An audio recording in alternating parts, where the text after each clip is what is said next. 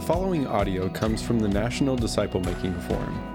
The theme was relationships, and the Relational Discipleship Network hosted a track called Relational Discipleship: How to Shift Your Church and Culture. That's where today's episode was recorded, and we've got a free giveaway that you can download by Jim Putman, who is one of the founders of the Relational Discipleship Network. He and his team have helped train thousands of pastors to make disciples in America and around the world. And he's released for our audience a primer for one of his books called The Death of Discipleship. In this book, Jim with his co-author describes the dynamics of pride and humility in discipleship and what godly submission looks like.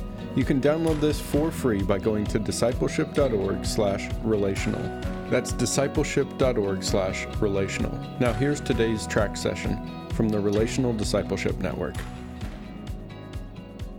What we've done is said, okay, if discipleship is like a journey, then you have to define what is the destination. Because if you don't define spiritual maturity correctly, you get to the wrong place. So the first session, we talked about the destination, the bullseye, mature disciples, and we defined what that was.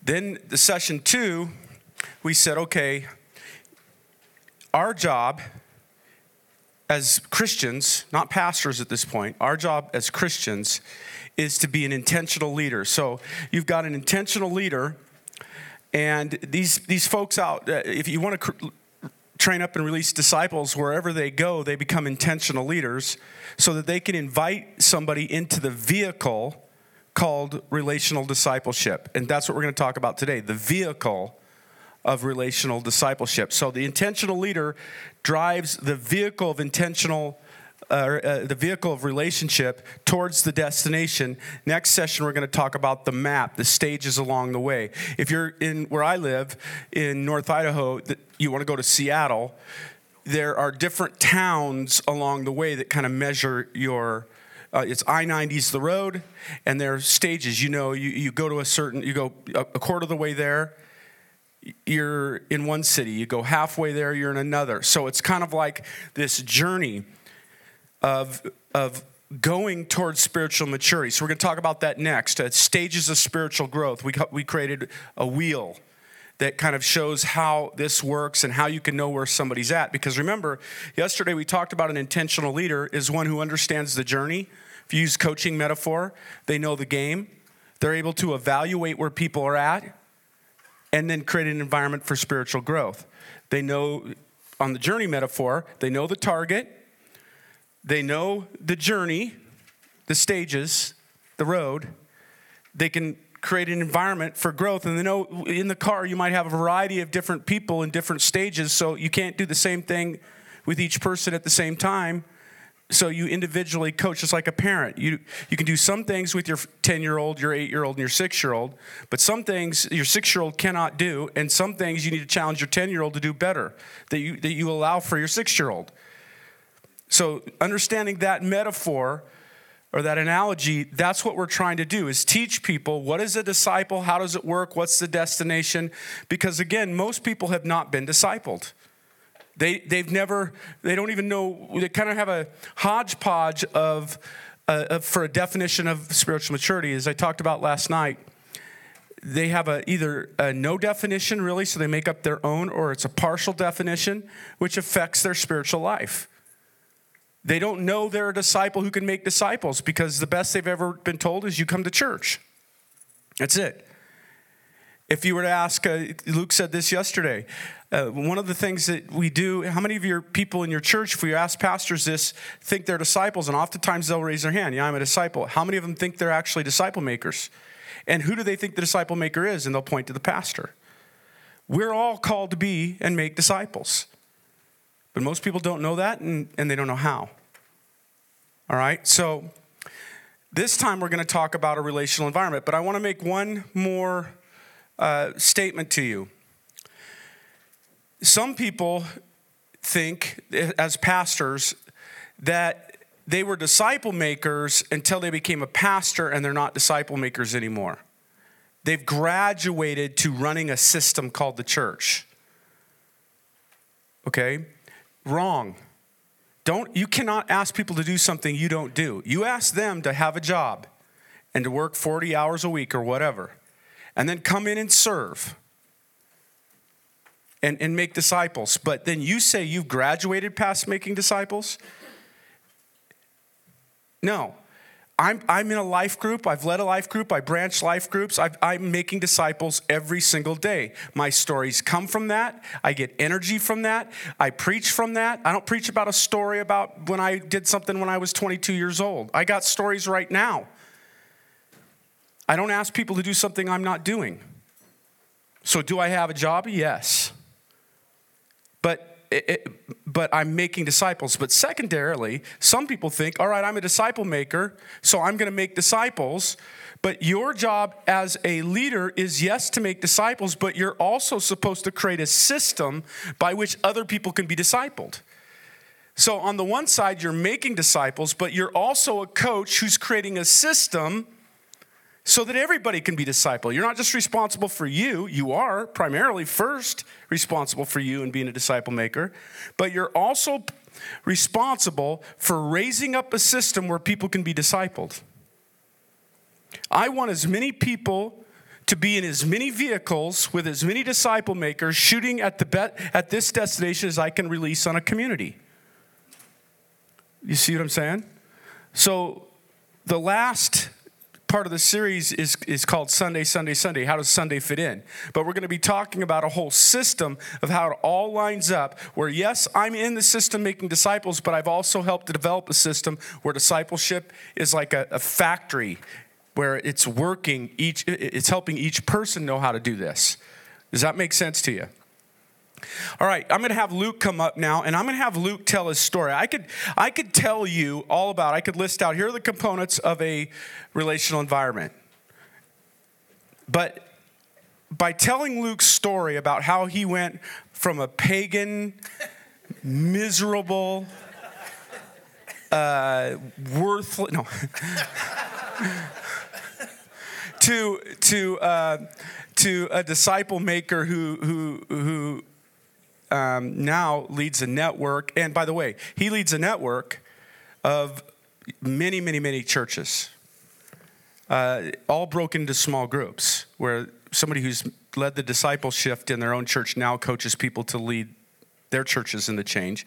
So he's in charge of all of that. But he's also a life group leader in our church. Because on our staff, you don't ever graduate past making disciples. If you can't do it, don't ask anybody else to do it. Jesus said to the Pharisees, you tie burdens on people's back that you yourself are not willing to lift a finger to help carry. It's a lack of integrity to ask people to do something you won't do. And ask them to be busier than you are. All right, so Luke, why don't you tell your story so I can make fun of you? Interview you afterwards. Go ahead. Yeah, some of that might be true right there, huh? So having not grown up in the church, I'm going to share my story from this perspective. I was 33 years old before I came to the Lord. So I'm going to come from the lost perspective and how I viewed the church and kind of how I walk through this process. And so the question I might ask you is this. One, as you listen to my story, if I was to go to your church, one, consider this. Would I have accepted Jesus as my Lord and Savior? Would somebody have led me to Christ? And second, would you have ever considered putting me on staff? Okay, so as I share my story, think of those two things, okay? So a little bit of background might be helpful. I grew up in the mountains of North Idaho, and I didn't have running water or electricity, so I was raised in a tent, and just by my mom, and I had an older brother, younger brother. So we were more on the survivalist side of things, and so we hunt, fished, and just lived off the land. So I didn't grow up with a dad. My mom just for some reason chose to take us up into the mountains and raise us that way. And so we never went to church. So I'd never been into a church building. So you could imagine for me growing up that way, I didn't feel, I got my worth from performance. And I don't know why that got established that way, but that was just how it was. And so I didn't see the brokenness of some of those things at the time until much later, okay? So when I moved out of our shack, we called it, I just lived in my car. So I lived in my car. I got myself through college by hustling pool. So I got just good enough to make enough money to live in my car hustling pool. And so I did actually make a living. So if somebody says I made a living shooting pool, I'd highly doubt it, because I did it, and I made just enough money to live in my car. Okay, so that tells you how good I was. I think it was, well, so I'm living in my car. I decided to start a company. I don't really know what to do. So a company ends up hiring me in their sales. I end up doing pretty good in sales. Well, when I was in that company, I had an idea not to do the same thing that company hired me to do, but I had an idea to do something different that wasn't in the marketplace at the time for me. So I started a company buying and selling backup power equipment, big generators and air conditioning, but I did it nationally, and I started and it grew. And as it grew, I was so committed to it because it was kind of me. It was me. I was my identity. And I was getting a lot of value and worth from that. Well, then I ended up hiring a gal who ended up being my wife later. So my wife and I, we get married, and I end up selling my company, and I'm still working there. Okay, now I'm the CEO, but now I have a lot of pressure to add a whole bunch of profit to the bottom line. And so our marriage is not working. And so we get married. I'm under tons of pressure. I don't have a clue how to navigate marriage, okay? Because my mom had been married and divorced 5 times, okay? Her mom 7 times, okay? My dad 3 times. My wife had already been married once before we got married. And her folks have been married and divorced on each side once or twice. Okay, so you can see what was modeled for me was when things get tough, you just get a new wife. You just bail and you get a new one. Okay, so I have really no clue how to make it work. But because of my background and I have a high drive, I want to win. And so I refuse to get a divorce, because to me that would be just not an option. I just don't want to do that. We didn't have kids at the time, so we're arguing and fighting each and every day, all day long. And I just wasn't expecting this. I pictured this marriage, and I don't know what I was thinking. And so we don't know anybody in our world that has been married for very long. They've all been divorced. And so this is the lost world, right? This is the high divorce rate. And so I asked my wife, Casey, I said, hey, who do you know who's even been married more than 10 years? And so she identifies a relative. We schedule a dinner. We sit down with dinner, and we're like, okay, how you guys making it? I mean, we are fighting all the time. And they said, well, this was not the answer I expected. They said, well, here's what we do. We've been married for 25 years, Luke and Casey. We put God right in the center of our marriage. And I was like, I don't, so I go, we got to go find some building. That's what I thought. That's what I heard. I got to go find some rules. I got to get all religious, And I'm willing to try things. So I was like, okay. I'd hired many counselors by this point. So I'd thrown, money wasn't the issue, right? I'm throwing plenty of money at the marriage to try to get it to work. It's not working. So I'm at the last straw kind of deal. So this is what it's like. This is where we're at. We decide to go check out a church. Well, I don't know any churches. So I call a friend of mine who I know is kind of a religious dude. And he goes, hey, go check out this church. And it's this church he goes to. And I said, oh, no, not that one. And he goes, well, why not? And I said, well, we called them to get married. They wouldn't even marry us. On the phone, they said, hey, have any of you guys been married or divorced before? And I said, yeah, my wife has. And on the phone, they said, yeah, we won't marry you. And so I said, well, we're definitely not going to that church. And he was like, oh, our church did that? And I'm like, yeah, that was your church. And so anyway, so we just went to a church building. I don't even remember the denomination. We just found a church. There's cars in the parking lot. So we went in, and here was the experience, okay? This is what this looks like from the lost perspective. So when we went in, it had a very particular smell, okay? It did smell like dead old people, okay? Okay? And so that was I wasn't expecting that. I don't know what I was expecting. I'd never been into the church before. And so everybody was dressed pretty nice, and it was kind of quiet. We walked in, and then they had all those hard pews. I'd only seen those on TV. I'd never seen them in real life. And so we stand there, and I feel like I'm standing in somebody's spot. I don't know if you know what I'm talking about. They're kind of like looking at me, and I'm like, this is awkward. It's totally awkward, right? Then the music's playing, okay? And everybody starts to clap. Well, I don't know the music. I'm not going to clap. Like, I don't even know how. I'm just standing there looking. My wife starts clapping, you know, and I'm thinking, she doesn't, I turn around, you don't even know the song. You don't even know the song. And she's all, you know, and I'm like, oh, she fell for the peer pressure. Here we go. Already it's happening, right? And so this guy gets up. He's apparently the pastor, and he starts speaking. And he goes, get out your Bibles. And I don't have one. All the places I've been, they don't sell them. Okay, and so there's a Bible in front, and so I pull it out. And I thought, that's kind of cool. And I pull it out. Well, then he's talking, and I'm trying to find. He's Matthew, and I'm going to the index, and then page 1400, and I get to 1400. He's on to John, and I'm like, oh my God, going back to John, and then he's going all through the Bible. He's saying all these huge words. He's saying like the word flesh. Like, I'm like, your flesh is doing this, your flesh is doing that. I'm like, what building did we go into? Like, maybe I should have paid attention, right? He starts talking about, he's using words like, I still don't know if this is a word, propitiation. Is that a word? Propitiation, yeah. He's just using words that I've never even heard before. And I don't understand most of what he says. And then he's done speaking. And so the band gets up, starts playing again. Everybody starts clapping. And so I'm standing there this whole time going, okay, I'm here to save our marriage, right? You put God in the center of your marriage. Now, I can do the logical part of this, right? So the service is over. Everybody walks out. We just follow everybody, just kind of like cattle. I'm just following them, right? We end up out in the parking lot, standing next to our car. And I turned to my wife and I said, if this is God, and if this is putting God in the middle of our marriage, there's no way this is going to work.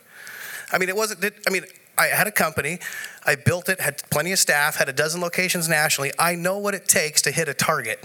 That is not going to fix our marriage. There is no way that routine equals our marriage is better. Okay? So I'm at a loss, right? So we tried one more church building, exact same experience. Okay, there was nothing different. Music was the same. And if you're a worship arts person in here, I'm not trying to be offensive. I like worship now. Much later for me. Much later. The appreciation came much later on the music side. So we try one more church building, same experience. Okay, then I'm done. I'm done doing the God in the center of your marriage thing. And one of my staff gals that I hired was really good. She closed me. She said, hey, you need to go check out Real Life Ministries. This is a new church. You go check it out. And I was like, no. But I hired her in sales, and she closed me. So we decided to go check out Real Life Ministries, another church building.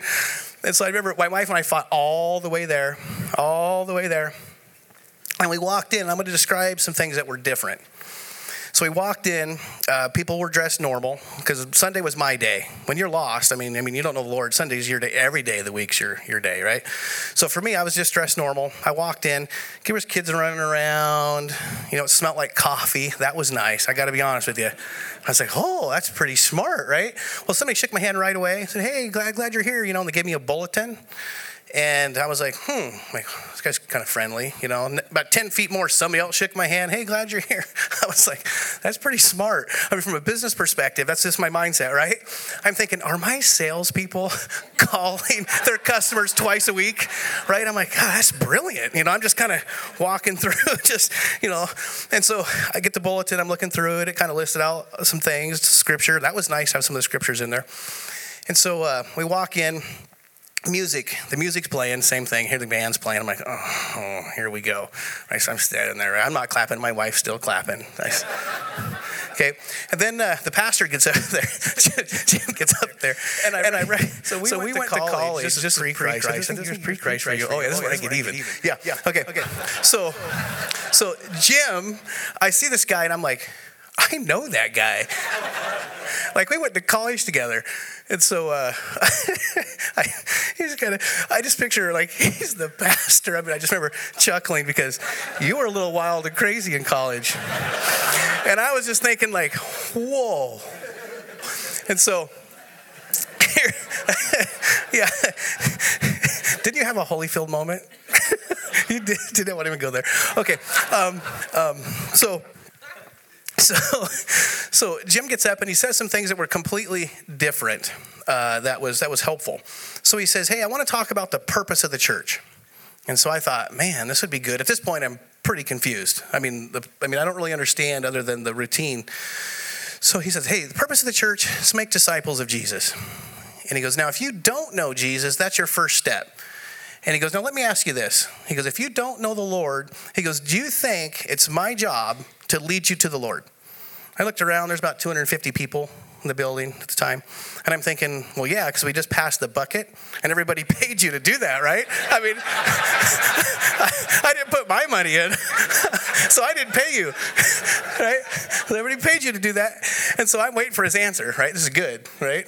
And so he goes, no. He goes, how could I possibly, if 300 of you didn't know the Lord, how could I possibly lead each and every one of you to the Lord?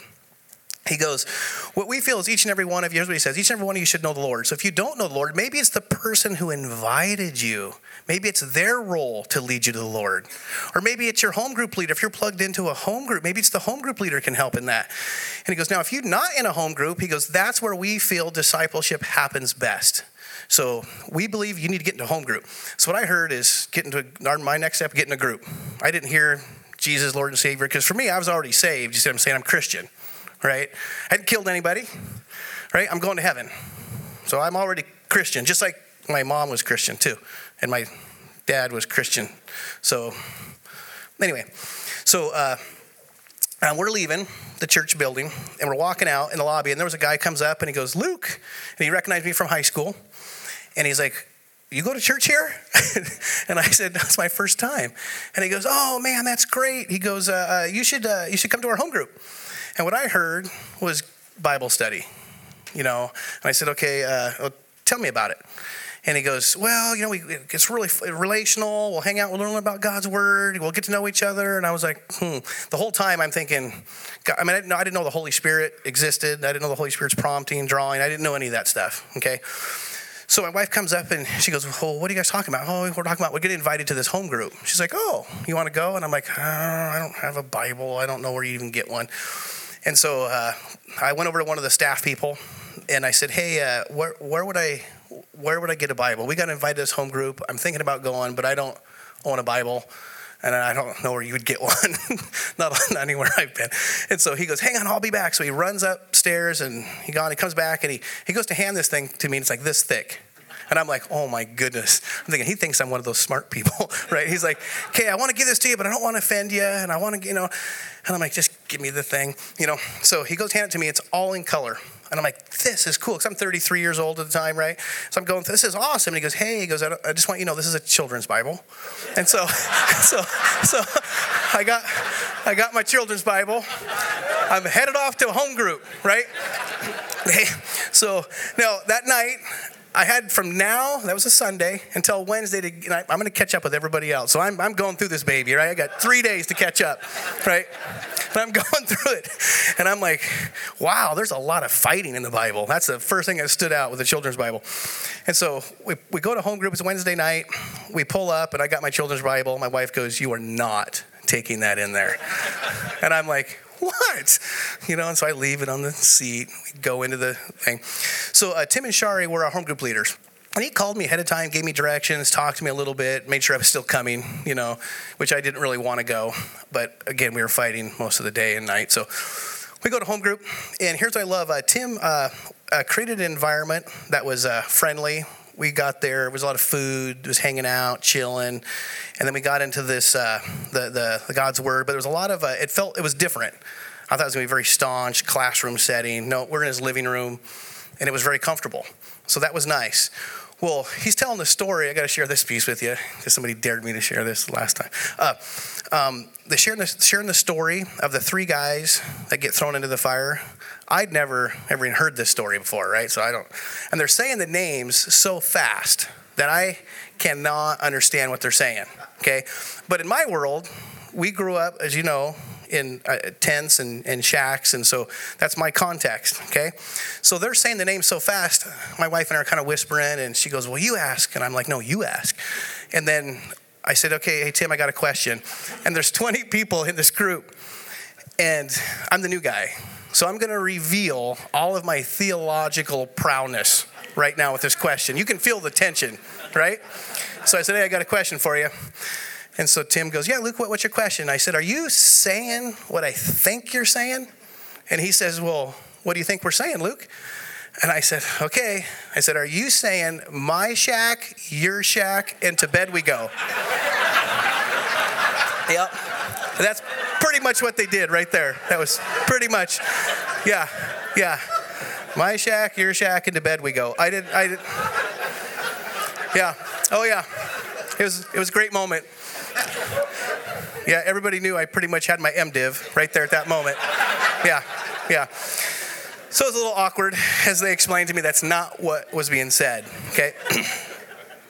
And so here's what I love about what Tim and Shari did.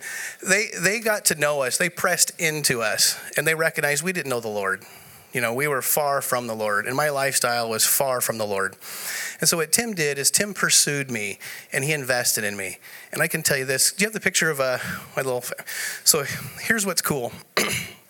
And so my wife built this collage right before we flew here, so I don't know. So top left, my middle boy, Jacob, then Riley, my daughter. Down below is my wife and myself, and then here's my 3 kids, and then there's Grandpa, top right. Okay, so this is before any of our kids, okay? So I didn't know what was at stake. Tim did. Tim knew our marriage was at stake. Eternity in heaven or hell was at stake. And so he took it seriously. And so he made time for me. He led me to the Lord. And for me, I don't know if you know this. I mean, if you grew up in a Christian home, that's so cool. That's what I want for my kids. But I went 32, 33 years without the Holy Spirit. I didn't even know what that was. And so when Tim's telling me you can get the Holy Spirit, God's Spirit can come and live in you, I was like, come on, there's no way. I've never even heard this before. And so when you get the Holy Spirit, man, holy cow, it's amazingly powerful. And suddenly, our marriage starts to heal from the inside out. So I had to do a lot of dying to self because I was so good at being all about me, which was, could you imagine that? Some marriage issues. If she would just be all about me, it would be perfect. I thought that's the way marriage was, right? I'm 100% about me, and then she learns to be 100% about me. And so I'm having to die to self. And so I'm having to ask Tim all these questions. So we went to church on Sunday. I missed a lot of Sundays, but I never missed home group. And I had a lot of questions for Tim. Whatever Pastor Jim was saying, most of the time I was trying to figure out, okay, what does that mean? So I would go to home group and I would ask Tim, okay, I heard this on Sunday. What does this mean? I asked him questions like, is what Oprah saying true? She believes this. Is that true? So I asked him a lot of questions. Tim was just a volunteer. He was just an electrician, full-time electrician, but he understood the target of, we're trying to make the mature disciple makers. He also understood that his role is to be a coach, and he's investing in me. He's an intentional leader. He also understood the advantage of a relational environment. So he was creating a relational environment in his home. He's also being relationally environment with me. He was being real and honest and transparent. I don't think I would have opened up to him about my marriage had he not been real and genuine and authentic and set the bar. He didn't go teacher, student, even though he did teach me a ton. Don't get me wrong. But he didn't position himself like that because that would have been kind of awkward. Like I just wanted somebody that I could relate to. And so I love Tim and Shari. It's cool. They opened up their home to us, and we ended up doing vacations together. We ended up doing basketball together. Now, he didn't invest as intensely in me as he did everybody the same in the group. He made a lot of time for me as a couple and one other couple in our group. He had some other people in the group that invested in some of the other people, if that makes sense. So he didn't look at the group and say, he's going to now disciple everybody like he did me. He noticed we were lost and we needed some serious help. And so here's what I love about that family picture is now I'm a first generation Christian, and so is Casey, my wife. So we're getting to change an entire legacy. And so, man, what we have is amazing. And so for me, when I sold my company, I retired early. And this is what I've given my life to, is being a disciple maker in my own backyard. I get to lead people to the Lord in my own backyard. And I get to walk beside them and see them grow in Christ. Christ does all the heavy lifting and from the inside out, right? I have to play a part though. And so it's so cool that I get to play a part. And I'm so thankful that real life, the first 2 churches, it was Sunday, Sunday, Sunday. They didn't realize that disciple making, Sunday fits into a disciple making mindset, not the reverse. You can't fit all the disciple making into Sunday. right? So what I love about real life is they saw that it needs to be disciple. We're all disciple makers. And so Tim, as a volunteer, understood his role.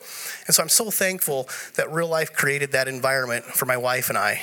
And I can't imagine our marriage wouldn't have made it. And we have an amazing marriage now. I didn't know the strength of the Holy Spirit. You could imagine we went 1 year, we were married before we actually went into real life. My wife, she's not here, it's like kind of just slightly thrown her under the bus, just a little bit under the bus. Okay, you could imagine she accepted Jesus before I did, maybe about 3 weeks. And what really helped me kind of get over the hump on this one was she actually, for the first time ever, just said, man, I'm sorry. And we had went a whole year. Those words had not came out. It was too much pride for her. I had my issues too, don't get me wrong. But when she said to me, man, I am sorry, I stopped and I was like, okay, what's going on? Like, how did this happen? She said, I don't know. I just feel like I need to say that. I was just like, whoa. I staggered back. The strength of the Holy Spirit was able to do inside of her. We'd hired counselors. We tried. All of a sudden, she says this. I'm like, whoa. That was very tangible. Well, I got to see the changes in her, just like she could see the changes in me of what the Holy Spirit was doing. And so for me, I don't think there's anything better. We have the best role. Man, we have the best role, don't we? We get to further God's kingdom. We get to see lives being transformed. And so for me, it's very energizing. So for me, this is what I get to do. This is so cool, right? I mean, we get to do this together. And so I get really excited. So I've gotten the opportunity to lead a lot of my friends to the Lord and have them walk through the same, like, oh my goodness kind of pieces. So it's the best. It's the best. Thank you for listening. Thank you. Great job. So after you had been in life group for a while, what was that next step? Because I know it wasn't that long after all of that you ended up leading a group. Tell me about how that worked. Oh yeah, okay. So that's so funny. I forgot about that. So our group was 20. Like I said, we had a big group, and so they needed a branch. And so at that, we called it branch instead of split. I didn't know that it sounds better to say branch than split. And so Tim goes, Luke, he goes, I know you're pretty young in your walk. He goes, but you have your leadership capability. You're not spiritually, maybe not that super far along yet, but I think you could lead a group. And I was like, no way. There's no way I'm leading a group. And he's like, hey, we'll give you somebody in your group that's really biblically savvy. He'll help answer a lot of your questions. And so Tim goes, in fact, Nick has specialized in apologetics. And so when we leave, we get in the car, I turn to my wife and I go, man, they must think I'm going to do a terrible job. They gave me somebody who specializes in apologizing. Yeah. And my wife says, I don't think that means what you think it means. And I'm like, yeah. So I took it humbly. Hey, we're going to give you a guy that specializes in apologetics. I was like, wow. That's one way to encourage somebody, right? I mean, yeah, it was kind of, yeah. And so Tim did say, hey, Luke, you need to go to 101. And so I was like, what's 101? And he goes, well, 101 is the church, real life's going to walk you through some very key things on vision, mission, what they believe, all these pieces, what it means. And so it was really cool. So I went through 101, and at the time they had a 201. The 201 I went through as well was the disciple-making wheel. That's what we're going to cover in our next session. What was cool about that was Tim, and he went with me. It was really cool. He went with me because I think he thought I might not go, I think. But he went with me to these different classes. This class was more of a relational environment as well. We asked a lot of questions. And so I sat through it. Here's the interesting part, is I didn't have a lot of theological beliefs. I was like, as we walked through it, I was like, makes sense. Okay. Makes sense. So later I found out a lot of those theological classes are designed for the people that have been Christians for a long time and went all over the place. So they're trying to align more of the longer theological Christian people. So it was easy for me to go through and go, yep, makes sense. I'm in. I just want to further the kingdom. I want to lead people to the Lord. And yep. So you got your first group, and who did you invite to your first group? Yeah, well, I was hoping nobody would show. Does that make sense? But my wife, oh my goodness, my wife is very relational. It's very relational. Social, relational, yeah. Oh my goodness. So right away, she invited all of our friends. And so I'm like, oh my goodness. And so here we are. I'm trying to lead the group. And right away, I got people that don't know the Lord in the group. And I'm like, oh my goodness. So I got the opportunity to lead a lot of our friends to the Lord. I got to share this one story. This is one little story. It's an older story. Yeah, okay, yeah. But so John and Kim, he's only coming to group. I do the extreme snowmobiling, like you build out your snowmobiles and you do the cornice jumping and you do a lot of avalanche. And so we had just lost. This is kind of a sad part of the story, but we had just lost another friend. This is our third friend that we lost in avalanche, and it took that for John to just break. And so now John is like, and it was a very emotional time. Well, I've invited him to church before, but he always says the same thing. Hey, church will burn down if I ever walk in it. Church will burn down. Well, I invited him to home group, and I just told the group, I said, hey, I'm inviting John here. I just want you to know that he doesn't know the Lord. He does Kim, and I'm not putting it on the group to lead John to the Lord. I think I'll have an opportunity, I'm hoping. But let's pray. But why are we doing group? Like, why would we do group? Because I have people in the group now that are pretty new, and I'm trying to, isn't this a Bible study? I'm like, yeah, we're going to learn about God's word for sure. Yeah, that's part of it. But also, we're going to learn about each other this way. And it's also an environment we can invite people that don't know the Lord. And so I said, and my friend John is rough, just let you know, kind of give him forewarning. And so our group is ready for John and Kim. And I open up the door, and John just walks right by me, and he walks down into our living room because he views Christians, I'm the exception to the rule. He's like, you're the exception to the rule. He goes, but most Christians are hypocritical, judgmental. I mean, he just goes down the list. So he's going to prove to me that's Christians. So he walks right past me, walks down into our living room, and he says, and there's two gals sitting on the couch. I haven't even introduced him. There's two gals sitting on the couch, and he goes, oh, look, two lesbians. First thing he says. He's trying to blow up and get all yelled at, and then he could leave, right? These two gals chuckled, and just the whole group kind of laughed, and he was just kind of like, he was not prepared for that. The group understood, we want this guy to stick, right? He needs to stick, right?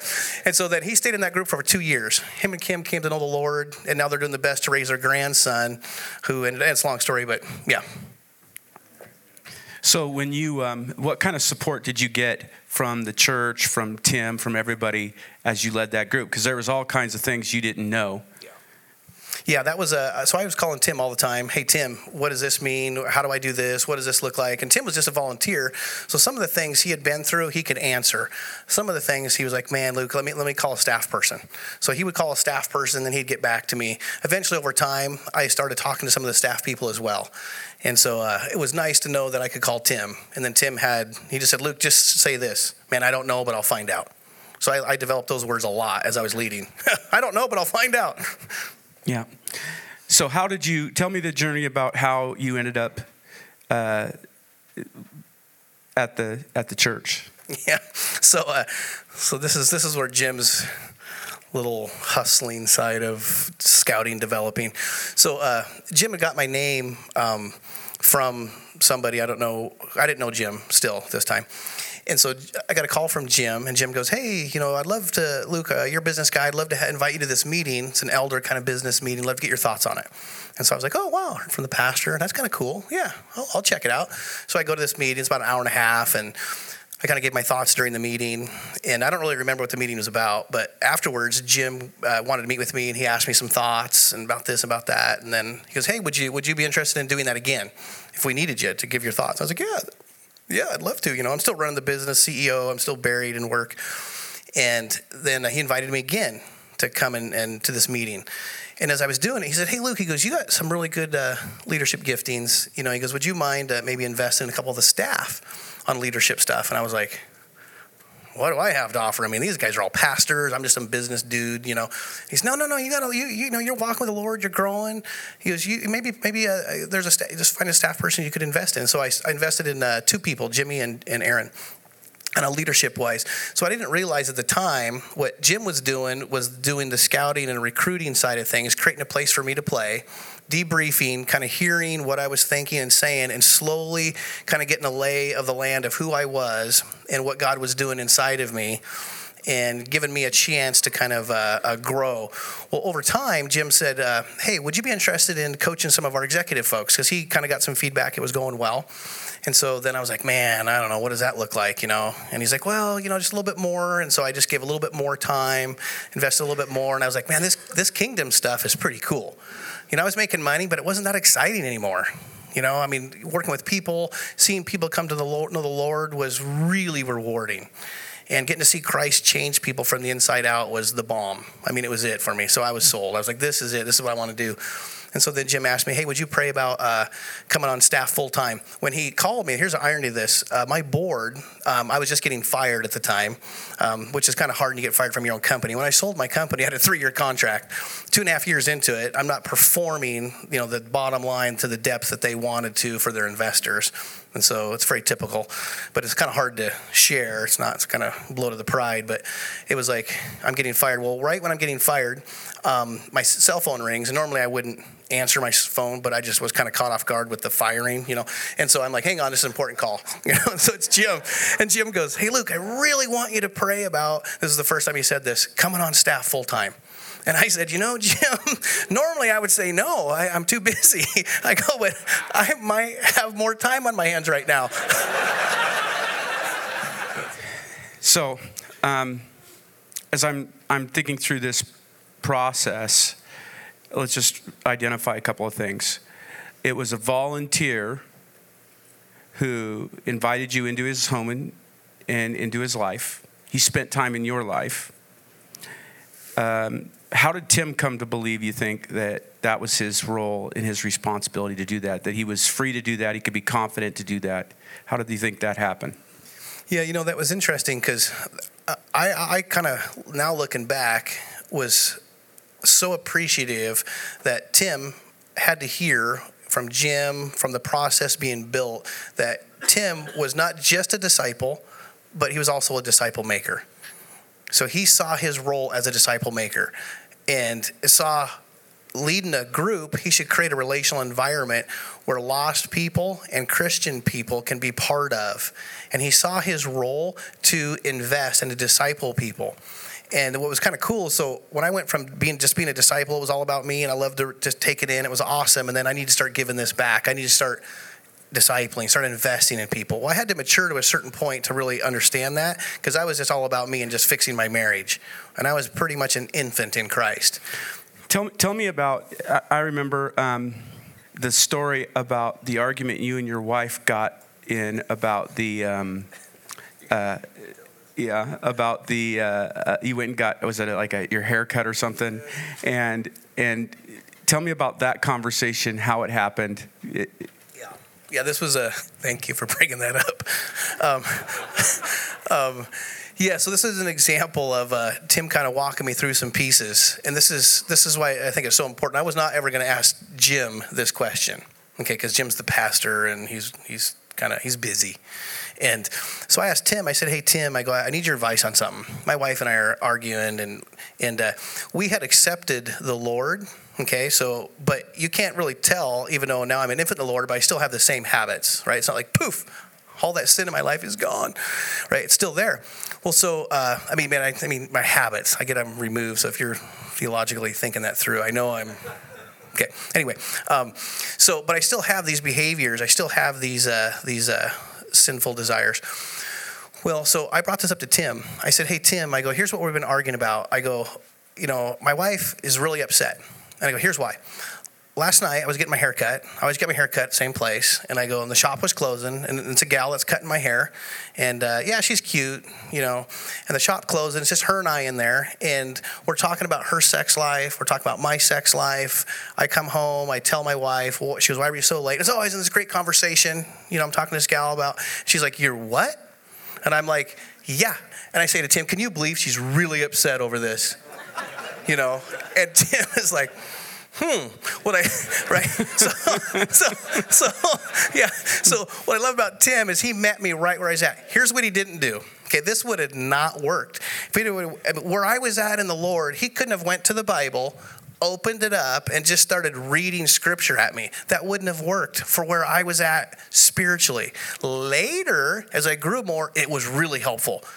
Later, I could go, Oh, where's that in Scripture? He could show me. Back right then, I was so new in the Lord. I was like, okay, now he was giving me some godly counsel. And he started mentioning here's what it says in God's word. But I was like, okay, yeah. But Tim, what would you do? So Tim, because he led me to the Lord, I was looking at Tim more for the guidance. I wasn't looking at like, this is God's word and it's inerrant and it's true. And I wasn't there yet. That conversation didn't happen in a foyer on Sunday morning. It didn't happen in a Sunday school class. It didn't even happen in the life group meeting. Where did it happen? Yeah, it was at his house. Yeah, it might have been a coffee shop. I can't remember. I called him and just said, hey, I need to talk to you. So he actually didn't go, hey, I'll see you next Wednesday night at home group and we'll discuss it in the main group. The environment was, there was something besides the service, something, but a lot of people want to go, the life group is where, I'll just add one more hour. It's really Sunday school, but it's at a house. This was an ongoing relationship that he had with you. And so the environment was you and him having a conversation somewhere else at another time. Yeah, it was nice that he made time. I felt he cared about me. If he would have invited me to a class where I was at, I just wouldn't have went.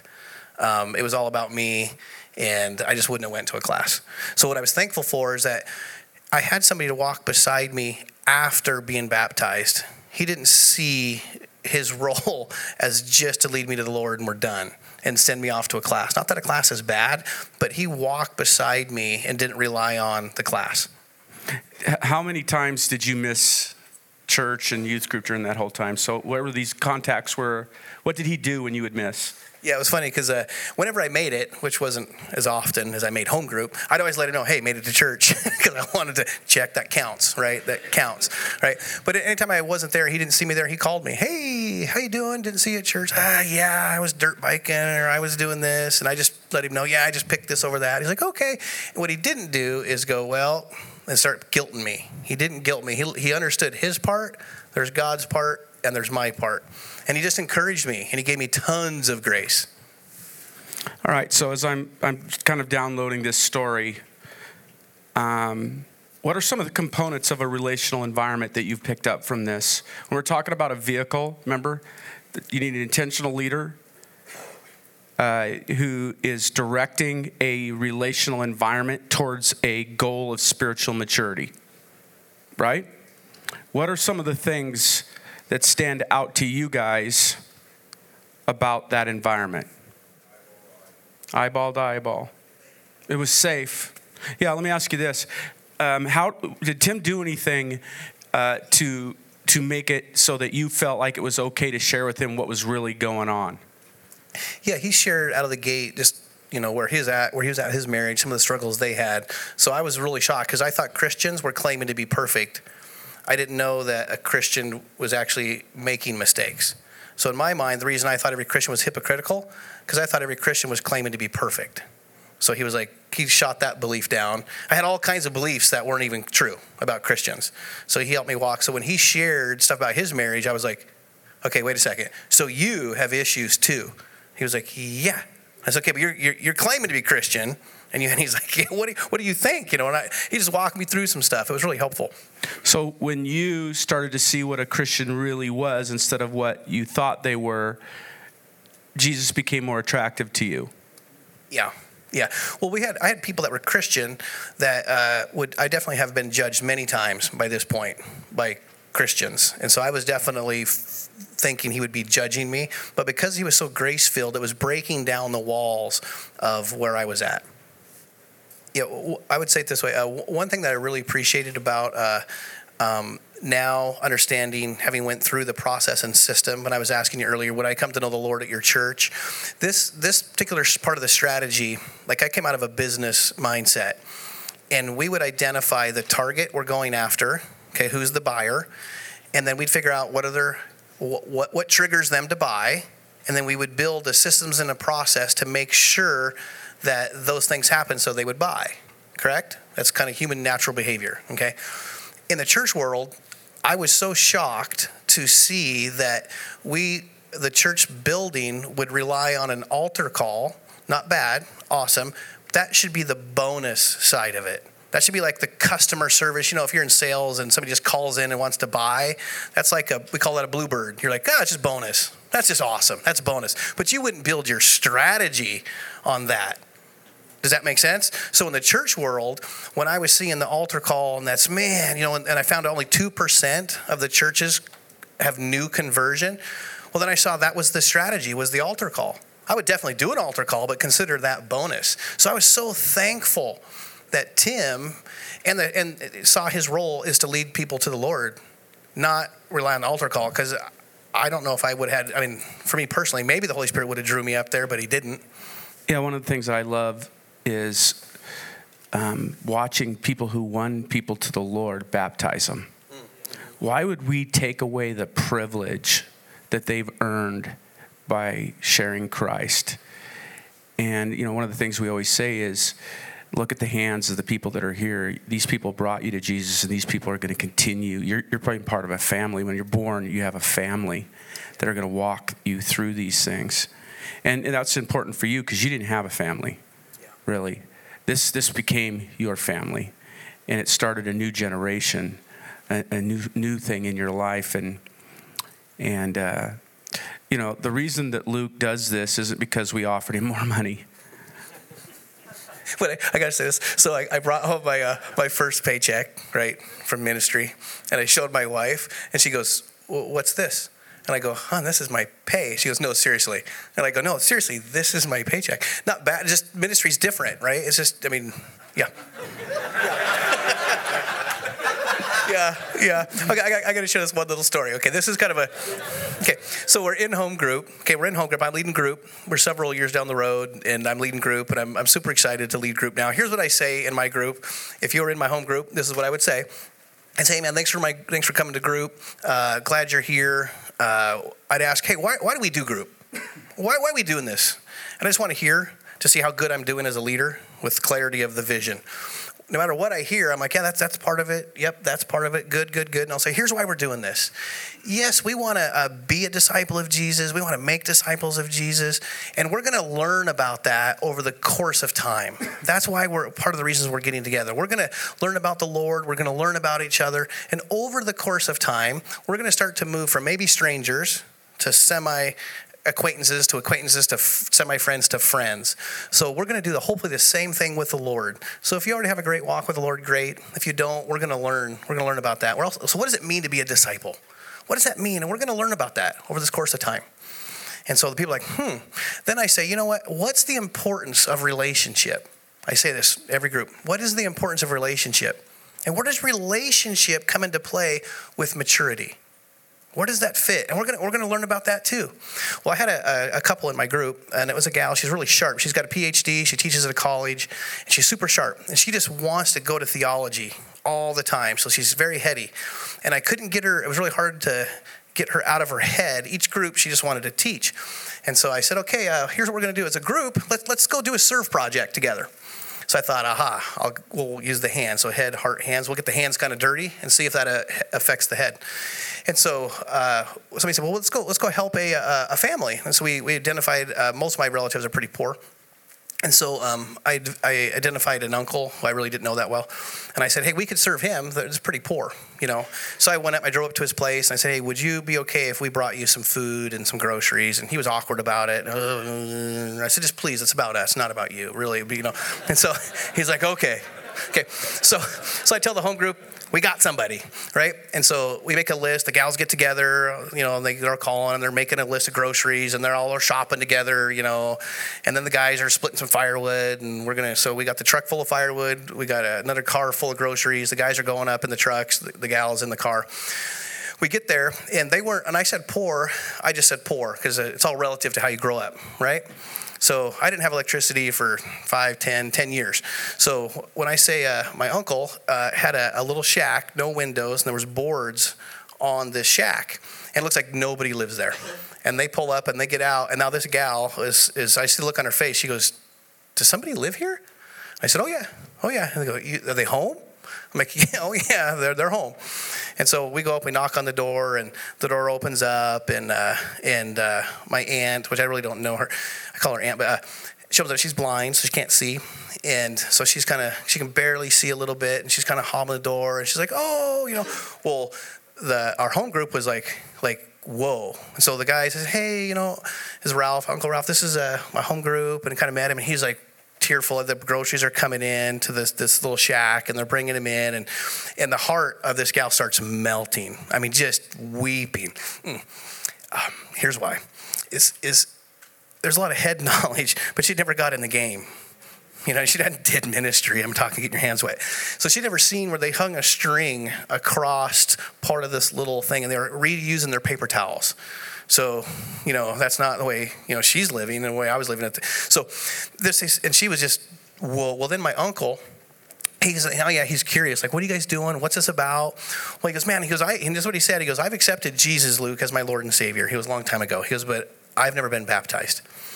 And so we're like, would you like us to baptize? He goes, absolutely. And he goes, but I want to do it in a real river, you know. And so we go down to the Ponderay River. Oh, it's cold. Oh. And so our home group now went from a serving thing to now we're going to baptize a Ralph. And so we go down as a group. I think it's a Thursday evening, and we go down there, and the water's cold. I mean, it's cold, 40 degrees. And so I'm baptized my uncle. Well, at this time, I take an opportunity to call my younger brother, because at the time he's not addicted. He was taking meth, and he's lost. And I call him, hey, we're baptizing Ralph. He's like, oh, I said Uncle Ralph. He's like, who? I'm like, you know, our uncle. He's like, who? I'm doing whatever I can to get him to come, right? So he shows up to help baptize. He's never been involved in this. Well, so we are a home group. We're baptizing Ralph, and right before we baptize him, my oldest boy takes off his shirt. At the time, he's like 10 or 11, and off goes his shirt, and he wades out there with his dad, which is me. Yeah, I wasn't prepared for that part of the baptism. Does that make sense? Like, whoa. So now here's my son and I out in this water with our home group, and they're all there, and we're baptizing him. And oh my goodness, it was really cool. This gal to this day serves at Real Life, and she is all in for what God can do. And so I got to see it go from the head to the hands to the heart. Your brother actually accepted the Lord too. Yeah, out of that whole experience. Yeah, I got both my older brother and younger brother both know the Lord and have a pretty strong walk. And so, praise God. Yeah. All right, so I want you to understand, do you see the difference between attending a church and being a church at this point? There's a place for systems, but where do systems, when you put them together, what does it actually equal? Where does it lead to? What's the result?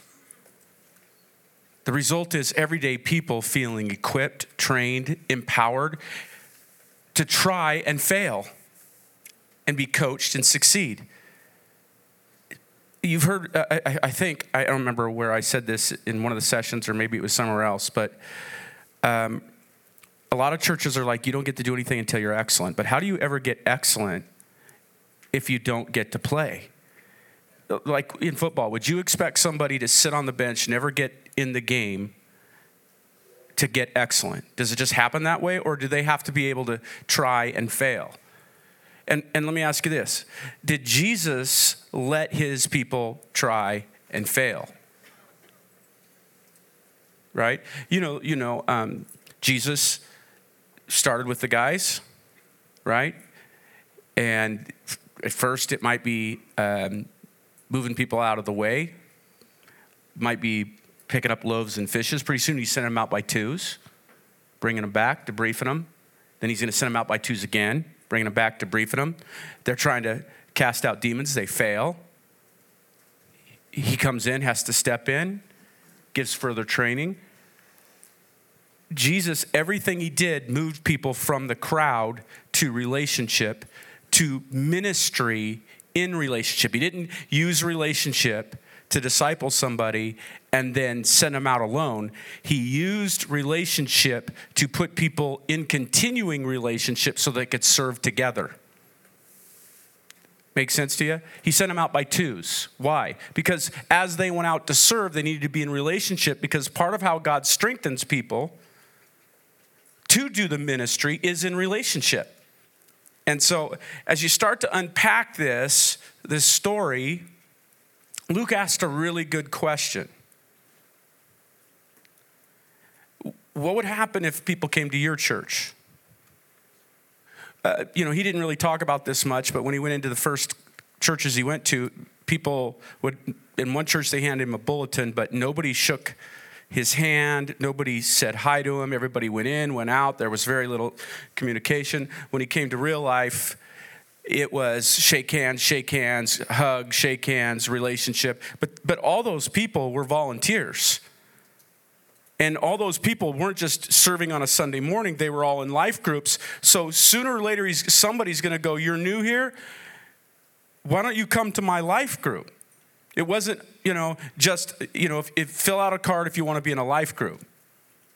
We do that too, right? Sometimes people get in life groups that way. But it was people inviting people to their life groups. It was people feeling empowered to serve and to do things independent, where they learned they could do that, where they learned they're supposed to do that. In the regular church world, is that what normally happens? These people are serving, caring, inviting people into relationship, doing all this.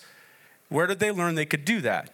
And that's the job of a pastor, is not just to preach it, but to set up systems where we coach it, teach it, they live it, and then pretty soon they reproduce what they live.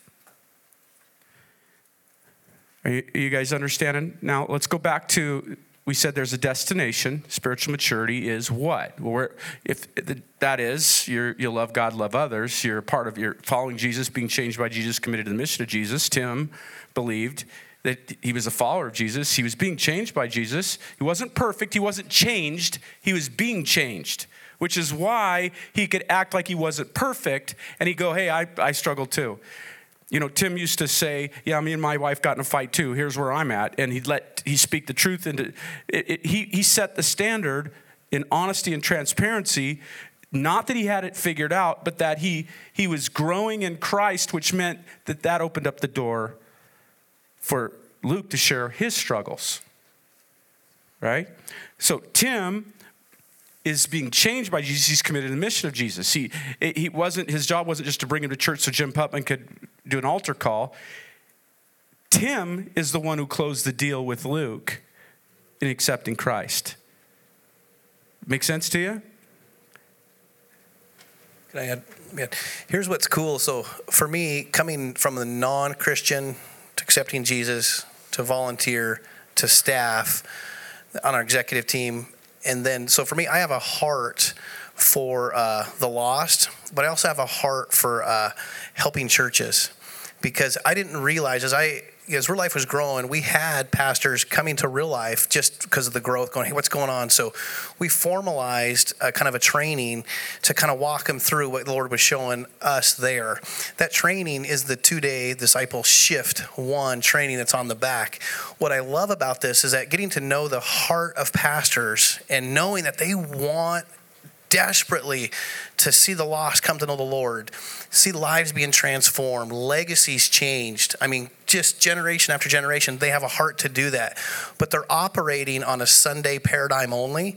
And so for me, it's a heart, because having a business before and having built things, I was super excited to, and Jim gave me an opportunity to build out a training and get the Real Life team, other pastors, and strengthen it. So we have a 2-day training that pastors from all across the country pull off the training. So meaning, when we invested in a couple churches, we asked those churches to walk out what we're saying. They started walking us out. This is very biblical. They're like, we're getting amazing results. This is awesome. So we said, hey, would you help train other churches then? They're like, absolutely. So that's why we formed a network. The network has different denominations in it. Our board is different denominations.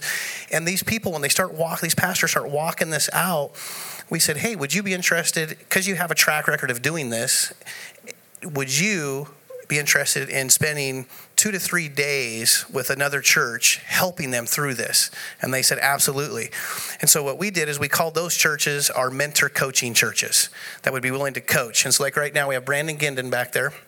Brandon, raise your hand if you would. So Brandon's a mentor coaching church. Bob Reed over here is our mentor coaching church. We have a variety of coaching churches that have been walking us out for 4, 5, 6, 7 years. And we go to them and go, hey, would you help coach other churches? And so that's our network. And we do the 2-day training is the first step. If you're interested in spending 20 hours going in this direction, that's what we set up. Yeah, and this is the important part of it. This is not how we do the training. Us talking, you listening. It's all experiential. That's why we limit it to 100, and we have, You're in a small group from the time you get there till the time you leave, so that you actually get to see what a small group designed for discipleship looks like. Because again, most pastors have never been discipled, don't know how to lead. They know how to lead a Bible study in a small group, but we're not asking to lead a Bible, we're asking to facilitate discipleship in a small group. It's different. And so you get a chance to see what it looks like and experience it, so that you now you're like, okay, now I see. Because again, most people don't learn best by hearing about it. They have to experience it. How do you reproduce something you've never experienced? And that comes from Luke. Back then we could have very easily slipped into let's talking head to people, and Luke's like, no, that's not how you learn, that's not how you change. So if we don't believe that should happen in small groups, why would we do a seminar that way? Which begs the question. And normally we invite all of our mentor coaching churches here, and then there'd be somebody sitting at your table leading. We discuss it for a little, and then you do it. So we hope you guys will think about that. Love to show you what that looks like, and it changes your life. It changes people's life. It changes you as a leader's life, because again, I didn't get one to the Lord and get excited about spinning all the plates in a church and running an organization where I'm separated from people coming to know Christ. Seeing people come to know Christ fuels me. And so often we start doing the business of church, and that drains me. I can put up with the business side, organizational side of church, as long as I still get to experience transformation of life that reminds me why I do what I do. That's what I want for you guys. What's cool is that I do believe we're stronger together. I do believe that. And so I do, like you saw a picture of my kids, and I know a lot of you guys have kids in here. I want to be able to, if my kids don't for some reason end up having a walk with the Lord or a really strong walk with the Lord, I want to be able to call a church where they live and say, go get them. And you actually would go and get them, because you've raised up an army that would go into the community. Because a lot of people won't come into the building. That's like bonus if they come into the building, right? That's awesome. But man, that's why I get excited, because maybe you have some lost kids and you're going to want to go, hey, let's send a disciple maker to them. To me, that's awesome. So that's what propels, for me personally, it's exciting. And our next session is going to be on the disciple making process. What's my part as a discipler, what's their part as a disciplee, and what is God's part. You've been listening to the Disciple Makers podcast. Make sure to check out the free primer for The Death of Discipleship by Jim Putman and Chad Harrington by going to discipleship.org/relational. You'll find dozens of other great discipleship resources on our site as well. May the Lord bless you as you seek to grow as a disciple maker.